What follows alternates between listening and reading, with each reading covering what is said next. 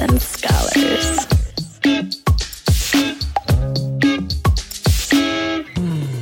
You were listening to a Pleasure podcast.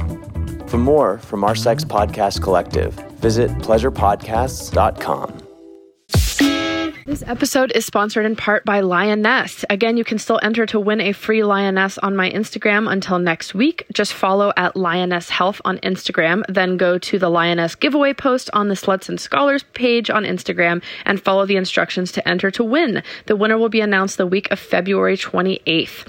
The Lioness Smart Vibrator was named one of the 100 greatest inventions of 2021 by Popular Science, and it's an awesome tool for better understanding your body as it uses AI, precision sensors, and biofeedback to help visualize your arousal and orgasms when paired with the app. The Lioness was also featured in the episode with Vaughn Music, who makes music from her orgasm wave patterns, which she tracks using the Lioness. The Lioness is a woman-owned, award-winning science-driven sex toy company founded by Liz Klinger and Anna Lee. Liz Klinger has an awesome episode on the podcast where we talk all about the Lioness. I just really love this technology. Firstly, it's fun and it feels great, but it's so amazing to be able to know this part of myself even more intimately. Vaughn actually has a new song coming out called Tiny Boy, which was created from using the Lioness vibrator. And Jess Joho from Mashable even used the Lioness to see and note the differences between mindful versus normal masturbation and found that her orgasm length increased with mindful masturbation. If you could use the Lioness to track something about your pleasure, what would it be? I'm biased, but if you haven't yet, definitely go check out these past episodes and get your own Lioness today at lioness.io. That's lioness.io. Okay, next up, I want to promote an event that I am co-hosting coming up called Into Pleasure. You can find all the info and buy tickets at intopleasure.com. Right now, the early bird full day is only $97, and Into Pleasure was created by past podcast guest burlesque star Michelle Lamore. It's an all-virtual event happening on April 2nd from 9:30 a.m. until 5 p.m. Pacific Standard Time.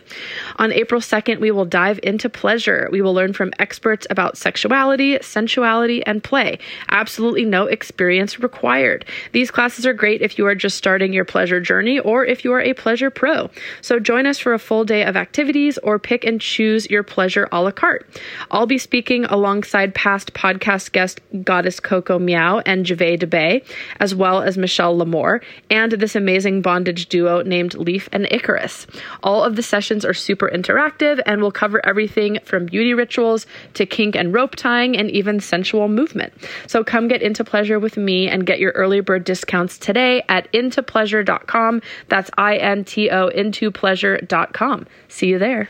Thanks for tuning in. Sluts and Scholars is a sex-positive, shame-free educational podcast where we try to help you talk smart and fuck smarter. While we love to give advice and resources, please note that this podcast or any emails from us are not intended to be therapy or a replacement for therapy. Welcome back to another week of Sluts and Scholars. I'm Nicoletta Heidegger, and I'm a licensed marriage and family therapist and sexologist. And this week, I am welcoming Bex. Bex is a Philly-based sex educator, speaker, and podcaster. He's a service-oriented sadomasochistic switch with an overdeveloped sense of curiosity and a big mouth who has been at sex shops, events, and conferences all along the East Coast and online since 2016. Bex's teaching style prioritizes inclusivity, accessibility, harm reduction, and humor. He uses storytelling to engage the audience and metaphors and pop culture references to break down complex topics into digestible concepts. You can find him at Bex Talks Sex or his weekly podcast, The Dildorks, which is a really fun listen. Welcome, Bex. Thanks. I'm so excited to be here. Thank you so much for having me. Glad to have you too. And I love the name Dildorks. I've followed you all for a long time, so I'm glad to have you on the podcast. Thank you. It is probably one of my favorite names I've come up with for things. Obviously, you mentioned my website is Bex Talks Sex, which is just literally who I am and what I do. Like, there's no imagination there, but I'm quite pleased with the Dildorks. It's about 6 years old at this point, and I'm real happy. Well, glad to have you. So, okay, one of the workshops, and you have a bunch of them, so everyone should definitely check those out. One of the workshops you lead is for sexy talk and sexting, called Write It Better Than You've Ever Felt It. And so most people I know still have a hard time with this in the moment. It often ends up for them feeling awkward or like not sexy or them being like too cutesy, or maybe they say something and then later they're reading back and they're like, oh my God, what the fuck was I saying? And they feel ashamed and embarrassed. So I know this is a whole ass workshop, but I would love to do a little like mini teaching for the listeners. Yeah. What are some tips and tricks for dirty talking and sexting? And where do we even start? Yeah. Okay. Oh gosh, where do we even start? So I have two main tips that I think come to mind because a lot of people struggle with this. And I think a lot of what you were talking about there was like, oh, they feel like they wrote the wrong thing or they're looking back on the thing and they're nervous about it. And like, that's not even necessarily struggling with the skills of sexting. A lot of that struggle is confidence in saying the thing and feeling comfortable in what you're saying. Because the thing with sexting and dirty talk in general is we're talking about things we don't get to practice talking about often. And then as soon as you have an opportunity, well, that opportunity is real high stakes because you're talking to someone who's really hot. So suddenly it's like really nerve-wracking.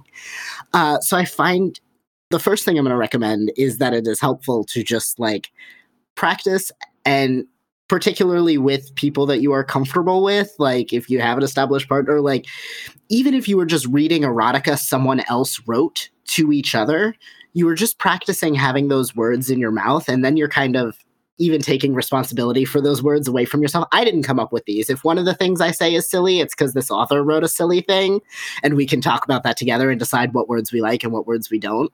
But that can just like get you used to saying the things and feeling what those words feel like in your mouth. I really like that, practicing what it feels like in your mouth. I mean, I think it'd be the same thing if I'm teaching people how to touch themselves and how to touch each other, is like practicing like physically holding it. So it makes sense to like practice having the words in your mouth. Exactly. Like there are a lot of words that I only see on paper, and I say the word cock all day for my job. But for a lot of people, like a thing we would do in teaching a workshop is have the whole room yell the word cock and have the whole room yell the word pussy. Because when you do that for a room full of people who don't do this for a living, they're like, oh my God, I said the word. And it gets the giggles. Okay, so there was something to that like high school penis game where you would yell penis as loud as you could. It was actually helping you feel less shame. So that wasn't for naught. I mean, to be fair, your goal was to not be heard, so I don't know how much we're playing with the lack of shame thing there, but... Oh, actually, I thought it was like, who could be the loudest? Oh, see, so the way we played it in my school, it was who could be the loudest without being overheard by someone who will be upset by it. So, like, usually the teacher. You had to say penis loud enough that everyone else heard penis, but the teacher mine was like, who could be the big exhibitionist? Yeah. Yes, yeah, exactly. Okay. See how the penis game varies across the country? Yeah, it really does. Okay, so practicing getting the words in your mouth. Yes, absolutely. And so I'm sure you're familiar with the communication tool, a yes, no, maybe list. And I assume you've talked about it on the show in passing. But real briefly, I can't stop thinking about yelling cock. So I wonder if we could just like I wonder if we could just do it now, especially because I'm at work at my office. And if you're able to in the space that you're in, and then I want to invite listeners to also do this. Yes, no, I can absolutely do that.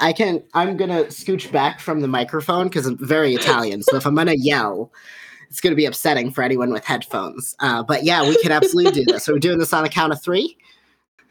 Sure, or we can go back and forth. You tell me. You're the teacher today. Oh gosh. All right. I say we do it in unison for moral support on the count of 3. Okay. All right, we're yelling the word cock, yeah? Yes, and listeners too. Do it. Excellent. 1, 2, 3. Cock! And just like it, because it feels like such a weighty word when it's a thing that you're not supposed to be saying, you know? Yeah. But so here's the thing, right? That's actually a decent segue into what I was talking about, because with the yes, no, maybe list, typically what you would do with that is sort activities into categories. Yes, I want to do the thing. No, I don't want to do the thing. Maybe once I learn more about the thing, maybe once I feel more confident in the thing, etc. But a thing I do with a yes, no, maybe list that I haven't seen a ton of people talking about is I use it for language as well. Right? So I yelled the word cock, and listeners at home yelled the word cock. And for some of them, they were like, that's probably liberating. Wow, I got to say the thing. And for some of them, they were like, that word just feels that's just not, I don't like that word in my mouth. I want to call it a dick. I want to call it, whatever number of things you want to call it. And I think we've all encountered sentences that are supposed to be sexy that have one or two words, and suddenly we're like, that's just not hot to me. And that's a preference thing. So using a yes, no, maybe list or any other communication tool to just talk to your partner about what words they find sexy can help you feel so much more confident going into like your dirty talk and sexting, because you're not like questioning if I'm going to call it his schlong and he's going to feel weird about that, right? Like his quivering member. Yeah. Exactly. Like you're like, no, you're picking from a list of words that this person has said, these words turn me on. And you're saying the words from the word bank that they gave you. So you can feel confident that like, regardless of how I use these words, they're the words that turn them on. It's probably going to turn, and I turn them on, so it's going to turn them on to hear me say them. You know what I mean? Is there a good yes, no, maybe list that you like? Or do you encourage folks I made one because I'm a nerd. Yes. Okay. So people can maybe get that from you. Yes. Yeah. So if you go, there are a great many yes, no, maybe lists out there. But if you go to bextalksex.com, you can find, I have it right on my homepage, or you can click on resources and you'll find it linked there. But I have my yes, no, maybe list. And in addition to including the activities, it also includes words, and obviously add your own, but it also includes feelings, which is another thing that when we're talking about sex and kink, yes, I might say I want to be spanked, but there is a difference between I want to be punished and I want to endure pain for someone that I'm serving. Right. So by talking about it's like, how do you want to feel during and after and before? Exactly. What kind of feelings are you trying to cultivate through the activities that you're deciding to fill in your scene? So those are two things. Yes, I much prefer that than somebody saying like, did you come? Right. Yeah. Instead of like, well, how did you feel? How do you want to feel? And I think there's so much more to answer there. Exactly. And it can help you think more creatively about, especially when we're talking about kink, the kinds of things you might incorporate into a scene. Because someone might say, like, I want to endure pain and I want to feel powerful and accomplished. And as a dominant, I can craft a scene around that. And it's going to look very different from someone who says, I want to feel pain because I want to suffer and feel catharsis. The things I say to them are going to be different. The kinds of pain I give them, the context in which I am hitting them is going to feel different. And that's like a key bit of information that I think is lacking from a typical yes, no, maybe list, which is why I include it in mine. Yes, I love that. And I think even if you're not kinky and listening, I think that's important because this is something that most people don't ask or don't talk about. Like, when was the last time you hooked up with someone and they were like, what do you want me to call your genitals? Like, if you are doing that and someone asked that, like, amazing, you are in a great community. Like, maybe that's an awesome partner for you, but it's not a common thing. I mean, nobody's taught that in sex ed. Right. It's not, and it can be helpful. And it's like you said, because people aren't asking it, it's not a thing we see role modeled. So not only are we not taught it in sex ed, I'm not taught it through my experience. I don't know what it looks like to do that. And often if I'm the one doing it and someone is encountering it for the first time, they don't know what it looks like to receive that. They may never have heard that question or considered that. Like, I'm trans. Every conversation, every time I'm fucking someone, I'm like, so what are your bits called? What do we do to them? How do I engage with them? But when I fuck cis people, sometimes, like, I ask them the same question because I assume they also have preferences about their genitals. They might be like, what do you mean? Right. And like, sometimes I get the blank stare of like, oh, I hadn't considered having opinions about that. And I'm like, yes, you're allowed to too. Congrats. Like, let's think about it together, you know? Yeah. Okay, so the first tip was definitely amazing. That second one, I would say, is good for everyone. Any other tips you would suggest for like getting into the dirt? My tip that I always invite to people is like just saying what you want to do, which can be intimidating, right? So maybe before you do that, it's writing it down for yourself, and then, like you said, maybe reading it out loud for yourself, practicing getting those words in your mouth. But I think there's not a lot of ways to really go wrong, especially if you're just describing what you're doing. And so I would say like a good way to start is literally just like narrating what you're doing, but obviously making sure that that's attractive to your partner. Because if they don't like that and you're like narrating it, it can definitely take some people out of the moment. But if that works, I think just like throwing in a little bit of like saying what you're physically doing, or what you're about to do. Right. This kind of comes back to what we were talking about earlier about how some of this language is not the stuff we encounter often. People think when I am dirty talking to someone in the moment, it does not look like when I am sexting them, and it does not look like when I am writing erotica. And I think people expect those to be the same. Like when I can't be riding someone's dick and like listing off this beautiful erotic prose. If you sit me at because my then you might desk- not be in your body, you might be in your head. Exactly. Like if you sit me at my desk and ask me to write this really descriptive, flowery, gorgeous sex scene, I can probably do that, right? If I'm sexting, I'm taking my time. I'm spending a little while in between brushing up that language. But like, if I'm dirty talking in the moment, I might just be saying, fuck your dick feels so good over and over. And like, that can be dirty talk. I think people put these expectations on themselves of having to be able to say this big, huge thing. If my words are getting caught in my mouth and I'm fumbling over my words because I'm so turned on I can't think straight, that's still hot. That's still the experience. Yeah, or that's maybe that's a good thing because you're in your body and you're not thinking too much.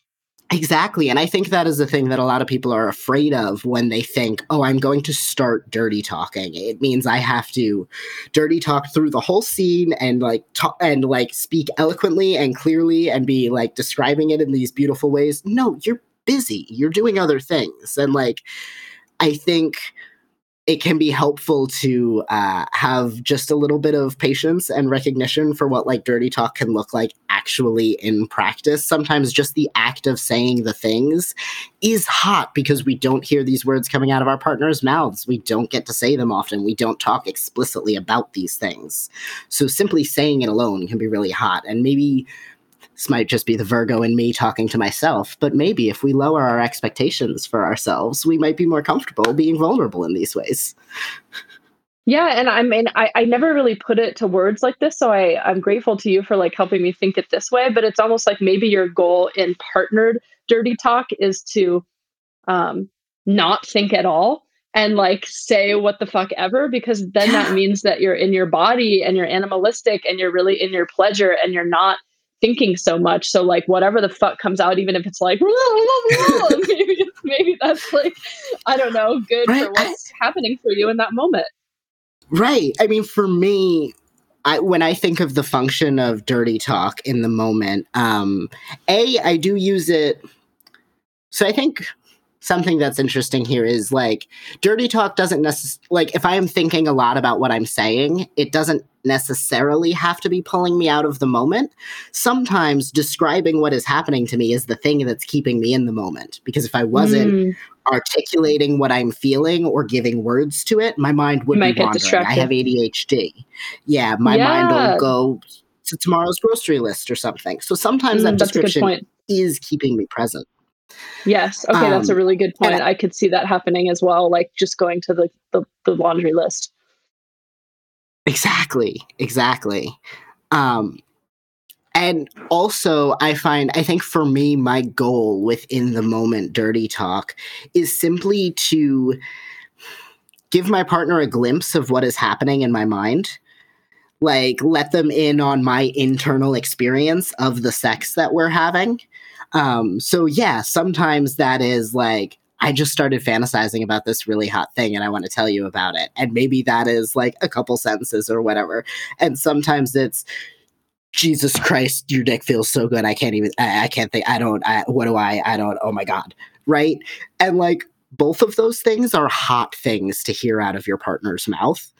It just is more about, I think for me, in my experience, my goals are more about connecting to my internal experience and sharing that with the person or people that I'm playing with.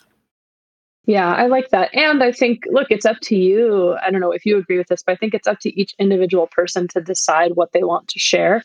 Like, I think it's totally okay to have a not shared experience of something that floats into your head, and not to shame it, just be like, oh, that's yummy. Like maybe I'll keep it to myself if I want to.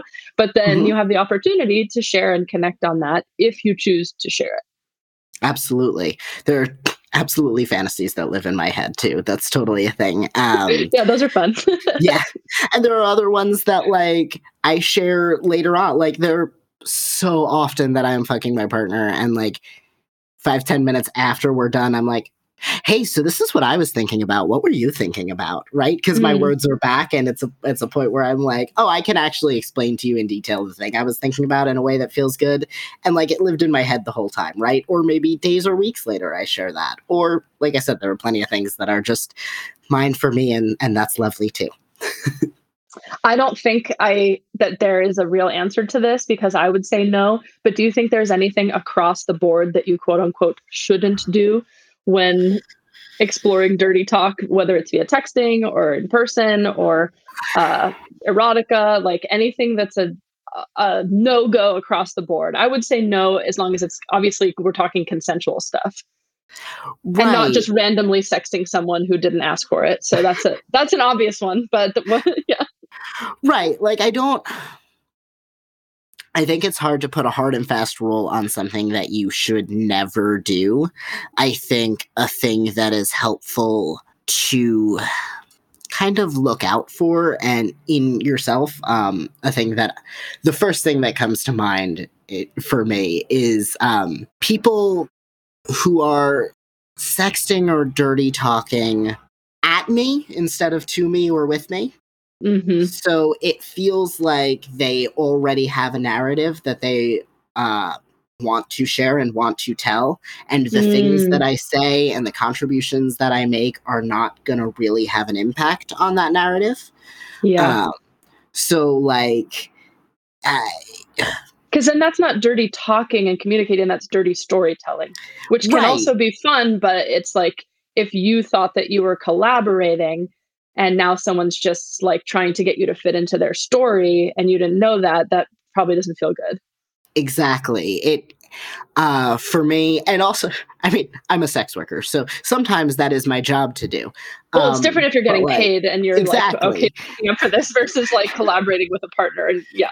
Yeah. So this is like certainly a thing I have encountered. And there are circumstances where I'm like, yes, this is like you wanted to do the thing. But when I am in like social experiences and I start to feel fungible. When it's like, is it just the process of telling this story to anyone that is hot to you? Versus, are we collaboratively building a fantasy world? So it's like objectifying in a way that doesn't feel good. Exactly. Because fungibility is actually a word I learned in an objectification class, and I know it means other things. See, that word just gives me like trauma response because I think of non-fungible tokens or whatever, and then I'm like, what is that? And it is an element. You're going to get me on a weird diversion, but we're both ADHD, so we can just keep fucking going. Well, what I did love about this class, though, is it took the idea of objectification and talked about all different ways that we objectify people. So it couldn't be in this idea of like replaceability and fungibility. It can also be in like objects of desire or whatever. They broke up a bunch of different ways we objectify people and talked in a discussion of which ways feel good to eroticize and which ways feel less good to eroticize. And it was really fascinating to break down this idea of objectification because, like, in a kink way, that can be really fun to play with. Like, a fuck toy is an object. I like being turned into an object sometimes. But there are all of these different elements of objectifying people and these different angles that we can get to. And anyway, it was a whole rabbit hole that I found really, really fascinating. But that flavor of sexting or dirty talk that is just at me, not so much to me, does feel objectifying in a way that feels icky to me as opposed to the objectifying that I like to eroticize. Yeah, definitely. This episode is sponsored in part by Lioness. Again, you can still enter to win a free Lioness on my Instagram until next week. Just follow at Lioness Health on Instagram, then go to the Lioness giveaway post on the Sluts and Scholars page on Instagram and follow the instructions to enter to win. The winner will be announced the week of February 28th. The Lioness Smart Vibrator was named one of the 100 greatest inventions of 2021 by Popular Science, and it's an awesome tool for better understanding your body as it uses AI, precision sensors, and biofeedback to help visualize your arousal and orgasms when paired with the app. The Lioness was also featured in the episode with Vaughn Music, who makes music from her orgasm wave patterns, which she tracks using the Lioness. The Lioness is a woman-owned, award-winning science-driven sex toy company founded by Liz Klinger and Anna Lee. Liz Klinger has an awesome episode on the podcast where we talk all about the Lioness. I just really love this technology. Firstly, it's fun and it feels great, but it's so amazing to be able to know this part of myself even more intimately. Vaughn actually has a new song coming out called Tiny Boy, which was created from using the Lioness vibrator. And Jess Joho from Mashable even used the Lioness to see and note the differences between mindful versus normal masturbation and found that her orgasm length increased with mindful masturbation. If you could use the Lioness to track something about your pleasure, what would it be? I'm biased, but if you haven't yet, definitely go check out these past episodes and get your own Lioness today at lioness.io. That's LIONESS.io. Okay, next up, I want to promote an event that I am co-hosting coming up called Into Pleasure. You can find all the info and buy tickets at intopleasure.com. Right now, the early bird full day is only $97, and Into Pleasure was created by past podcast guest burlesque star Michelle Lamore. It's an all-virtual event happening on April 2nd from 9:30 a.m. until 5 p.m. Pacific Standard Time. On April 2nd, we will dive into pleasure. We will learn from experts about sexuality, sensuality, and play. Absolutely no experience required. These classes are great if you are just starting your pleasure journey or if you are a pleasure pro. So join us for a full day of activities or pick and choose your pleasure a la carte. I'll be speaking alongside past podcast guest Goddess Coco Meow and Jave DeBay, as well as Michelle Lamore, and this amazing bondage duo named Leaf and Icarus. All of the sessions are super interactive and will cover everything from beauty rituals to kink and rope tying and even sensual movement. So come get into pleasure with me and get your early bird discounts today at intopleasure.com. That's INTO intopleasure.com. See you there. And just a quick note for listeners out there, I already told this to Bex, but I'm working from my ranch office today. Mm-hmm. And if you're just tuning in, I also do equine assisted therapy, which means therapy with horses and donkeys. And so in the background, I've got some pig and chicken noises, which I will probably edit out. But I feel like because we're talking about like no shame to any noises, maybe I will just have some random like squeals in the background from these pigs. So if you hear some weird noises, it's the ranch. But I kind of like it, and I love it that we're talking about this, and like that's the backdrop noise. Okay, well, I mean, I think that all sounds like good, like tips for starters, but also people that are going. And I think just coming back to that question for me of, can you say the wrong thing, quote unquote wrong thing? Again, it's so subjective. I feel like yes, you absolutely can, but that doesn't have to mean it's the end of everything. Right? Like if you say something with a partner and they didn't realize it was maybe a trigger for them, or they decide they like it or don't like it, I think that it's okay. You can always come back and revisit that and be able to say, oh, you know, this really didn't work for me, or, oh, I really liked it when you said this, but I didn't like it when you said that. So you can always refine and edit and figure that out. It's not the end of the world if you say something and it doesn't land. Exactly. If one wrong sentence has the potential to blow up your entire sexting relationship, then there is a broader issue with your relationship that I think needs to be talked about. I think it is important to create space in these conversations that you know your partner can say, hey, actually not that thing, but maybe this other thing, right? Where you have brought into the room, like, even sometimes if I'm sexting about something and things get a little bit edgier, I will use like a little parenthetical in a separate message to be like, you still feeling cool with this, right? Or like, this was really hot to me, but if that's weird, we can navigate away from it or whatever, right? That little bit of a check-in. Little footnote, Exactly. It creates that space. It's almost like an in-person stage whisper of being like, this is still cool, right? Right. And it creates that little bubble so that you know that they have the space to tell you if things aren't going the way you want them to. Mm-hmm. And then you can feel comfortable knowing that, like, oh, if I flub a sentence here or there, we're going to talk about it and I'm going to get to keep doing sexy things with this person. Yes. Yeah. And not, like you said earlier, not being so hard on yourself. Mm-hmm. So just to make a quick left turn about being hard on oneself, let's talk about your other class, which Yes. is better bottoming for submissives. Mm-hmm. So what is an S type, and what are some styles of submissive that we see out there? Oh, gosh. I mean, there are a great many, and that's why I kind of designed this class to appeal to anyone who bottoms and it's primarily written towards submissives, because bottoms and submissives not necessarily the same thing. Yeah, say more about that. Yeah. So when I talk about a bottom, we talk about like topping and bottoming. We're talking about the top is the person who does the action. They do the tying, they do the flogging, they do the fucking. And the bottom is the person who receives that, right? They are being tied, they are being flogged, they are being fucked. A dominant and a submissive, people use those words often interchangeably, but it's less about action and more about power. So the dominant is in control of the power in the situation, is control of the direction of the scene, might choose what is going to happen, might have the authority in that situation, whereas the submissive is the more passive role, the person who is receiving commands and direction and that sort of thing. And you might often assume, right, that the person in chart, the person who is the top, who is doing the flogging, doing the tying, doing the fucking, is also going to be the dominant, the person in control of the scene. And that can be true, but doesn't necessarily have to be true, right? We mentioned earlier, I'm a sadomasochistic switch. I like pain. I like bottoming to pain. In my relationship right now, I am the dominant pretty much all the time.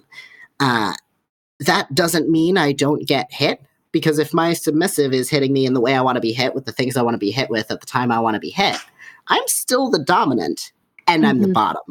Mm-hmm. So this class is primarily focused on skills for folks who are going to be receiving things and bottoming to things. And it is scaled towards people who like playing on the submissive side of power. That has a bit of flavor to it. But you do not have to be submissive to bottom. You can bottom as a top, or you can bottom completely separate from power dynamics. You can take pain, and that doesn't mean that there has to be some element of power exchange involved. Yeah, well, I think it was like you said earlier when you were talking about how do you want to feel during an encounter. So to me, that makes me think of like, there are so many different types of submissive types, or as you called S types out there. And it's kind of, I guess, about how you want to feel. So I know in your class description, one was like masochistic power bottom or shy service slut. So like it can look very different. There are lots of different, I think, ways to be submissive depending on how you and your partner want to feel. Exactly. And there are definitely different angles to inhabit your submission from. And your submission doesn't have to look one type of way. The way I submit to one partner is very different from the way I submit to other partners. The way I submit, even in scenes, might change, which is why I speak so broadly and say just it is a class for S types. It is for folks who play on that side of the slash in whatever way that looks like. Because there are so many different ways to inhabit that role. And I really feel like submission is a thing that is really personal to the person who is experiencing it. I mean, one thing I want to just clear, and I think for some folks listening in the kink community, this might be an obvious one for you, but for new listeners, I think a lot of people have this misnomer because as you're describing submissive, I think one of the words we use is maybe receiver or quote unquote passive. So a lot of people think that means that submissives are weak or demure or lazy. They haven't seen a submissive get beaten. A huge portion of what this workshop is about is what I think of as the roles of a submissive. And a huge portion of what a submissive's responsibilities are is to be able to understand themselves intimately, to speak to their boundaries, to speak to their needs and their requirement. A dominant kink is not a one-way thing. It is not about a dominant doing a thing to a person. It is a conversation. Dominants are often enjoying creating experiences for their submissives, and often that is based around the submissive's desires.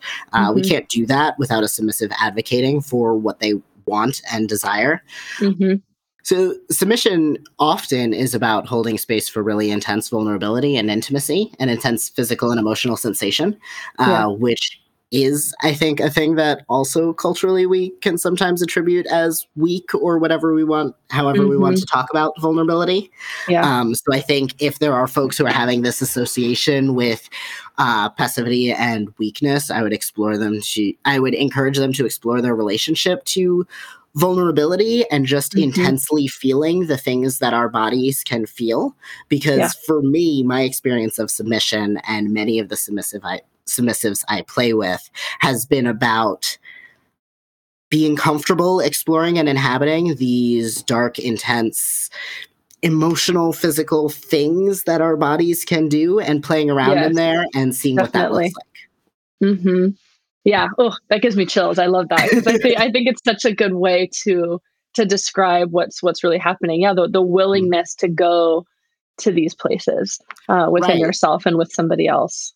Right, and to offer a piece of themselves up to be explored and played with their partner. Right, there is definitely a opening up and a bareness that can come with submission. Especially, I don't want to say when you're doing it right, but like in some of my heaviest scenes, I'm sure you're familiar with Brene Brown and her work. She talks about vulnerability hangovers, that feeling of I have just exposed myself so thoroughly to someone or many people. I have shared this core intimate piece of myself.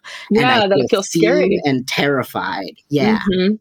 And that is the thing I talk about in this workshop for folks who haven't experienced kink, but are wondering what they might need emotionally after their first couple of scenes.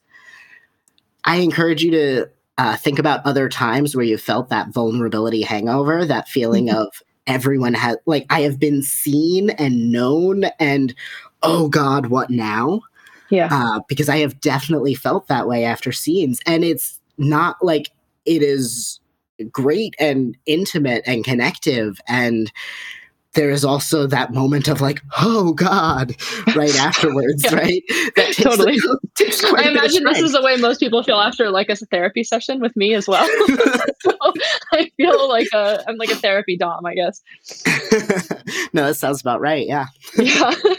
Yeah, totally. I mean, it is an intense feeling. And then, it's like, both you're like physically exhausted, so you're maybe not operating with all your spoons, but then you're also potentially thinking of like, well, what does this person think of me? And now that they've seen me, do they reject me? And like, am I good? And like, there's so many things. So what are some other tips for submissives to consider in wanting to be better for themselves in these settings? And I don't want to give away your whole training because I want people to hire you, but give us a taste. I think the most important takeaway I want to give from this class is a thing that like we have been talking about, but it is in the importance of speaking up and being an engaged and active participant in what is happening in your scenes, and to be willing to be conscious and reflective on the scenes that I've had. What do I know about myself? What am I bringing into these scenes? What do my desires actually look like? What kind of things do I want to explore?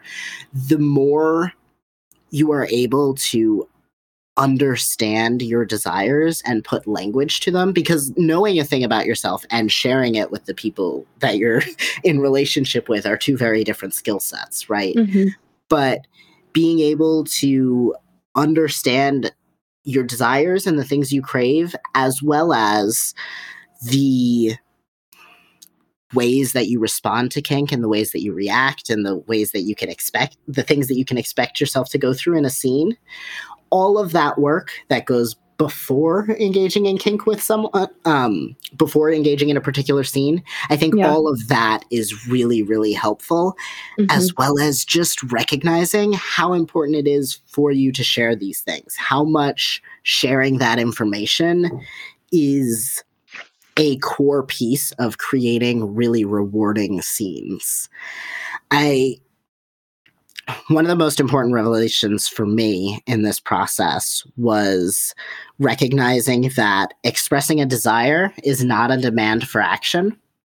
So as a submissive, I can say, I have been thinking about sucking your cock all day. I just really want my mistress's cock in my mouth. It's all I can think about, the way it tastes, and I tell her all about it and everything. Mm-hmm. And she's the boss. She can say, great, get on your knees. I also want my cock sucked. She could also say, no. You're going to tell me. Or great, I want you to think about that for 10 more days and maybe I'll let you. Oh, that's hot. Too bad you're not going to get it. Right? No. Hearing that, I'm triggered.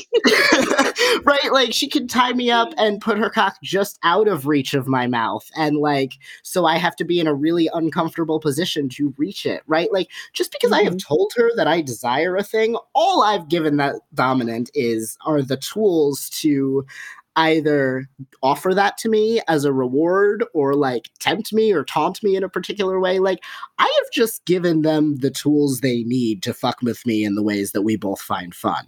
Mm-hmm. But so many submissives are like, I couldn't possibly tell them that I want that, because then if they do it, I made them do it, and then they're not the dominant. You didn't make them do shit. You told them information. Okay, yes, this is a topic I want to cover really quick before we wrap up, because I think especially for new folks, and I've been guilty of this myself, like getting into kink or BDSM or exploring your submissive side. I do think, and this is true for like non-kinky couples. I mean, I always think there's a power dynamic, even if people say they're not kinky, of course. Yeah. But I think people saying, well, I don't want to have to tell you what I want. You should just know if you love me enough, right? You should just know that I like things done this way, or that I like the bed made that way, or that I like you to touch me this way. So how do we get it to not be sexy to ask for what you want, I guess, if you're submissive? Right? Or how do we get it to be sexy to ask for what you want? Because like I said, I think people who are wanting to be submissive and maybe not getting enough of that dominant energy from the partner that they're craving might feel like, oh, I'm having to teach them how to dom me, or they're just being more of a service top, or it's not sexy to have to ask. They should just do it to me. How do we re-narrate this so that it is sexy?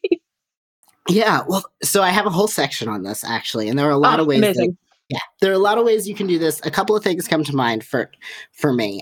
First of all, there's a separation, right, between the conversations that are happening when you're actively playing and the conversations that are happening outside of that.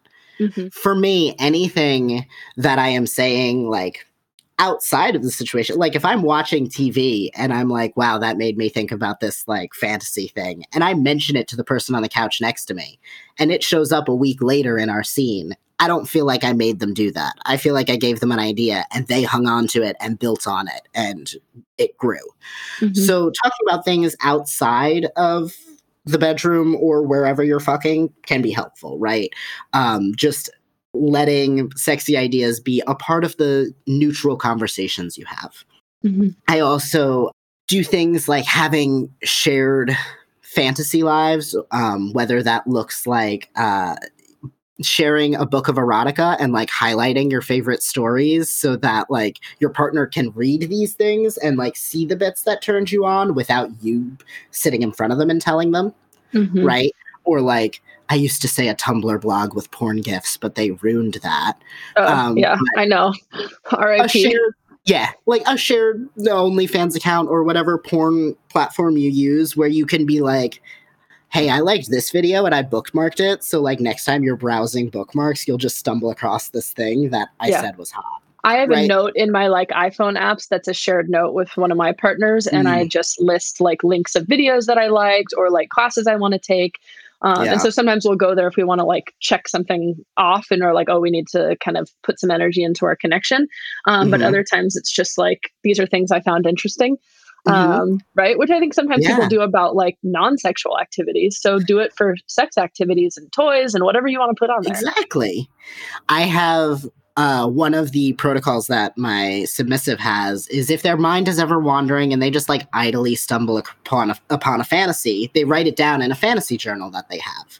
So they can like keep track and like look back and be like, wow, I've been fantasizing about rope a lot lately or whatever, and notice these trends. Now, that's a fun idea. Yeah.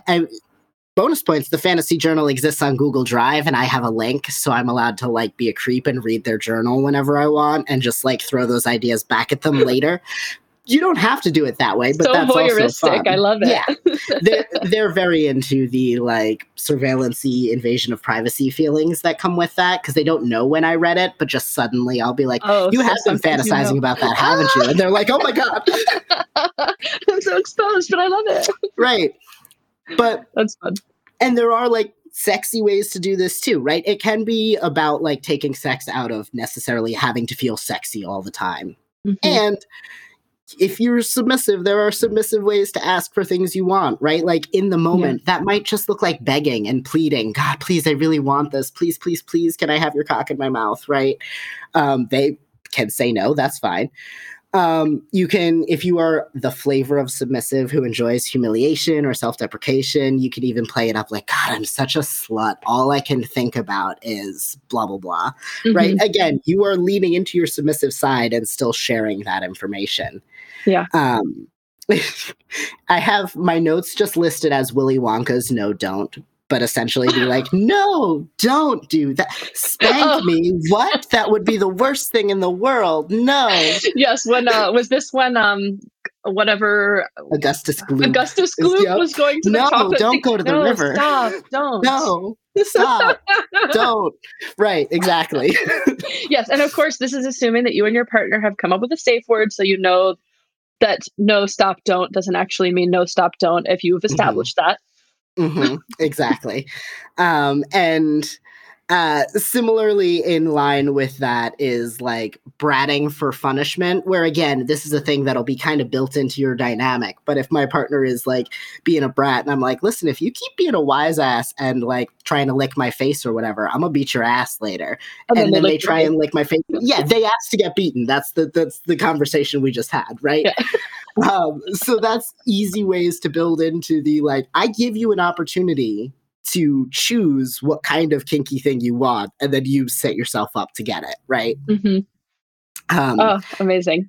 And then I mentioned the like journal that my partner keeps, but confessional tasks just in general are really good for this, because it can be like, yes, they have to keep this journal and I get to look at it, whatever. But it can also be, I can sit a submissive in front of me and say, I need you to tell me in detail the last thing you jerked off to. Or like, I want you to tell me 3 things you fantasized about me doing to you.